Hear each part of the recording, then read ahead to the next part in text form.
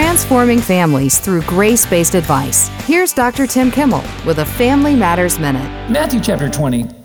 In verse 25, Jesus called them together and says, "You know that the rulers of the Gentiles lord it over them, and their high officials exercise authority over them. Not so with you. Instead, whoever wants to become great among you must be your servant, and whoever wants to be first must be your slave. Just as the Son of Man did not come to be served, but to serve."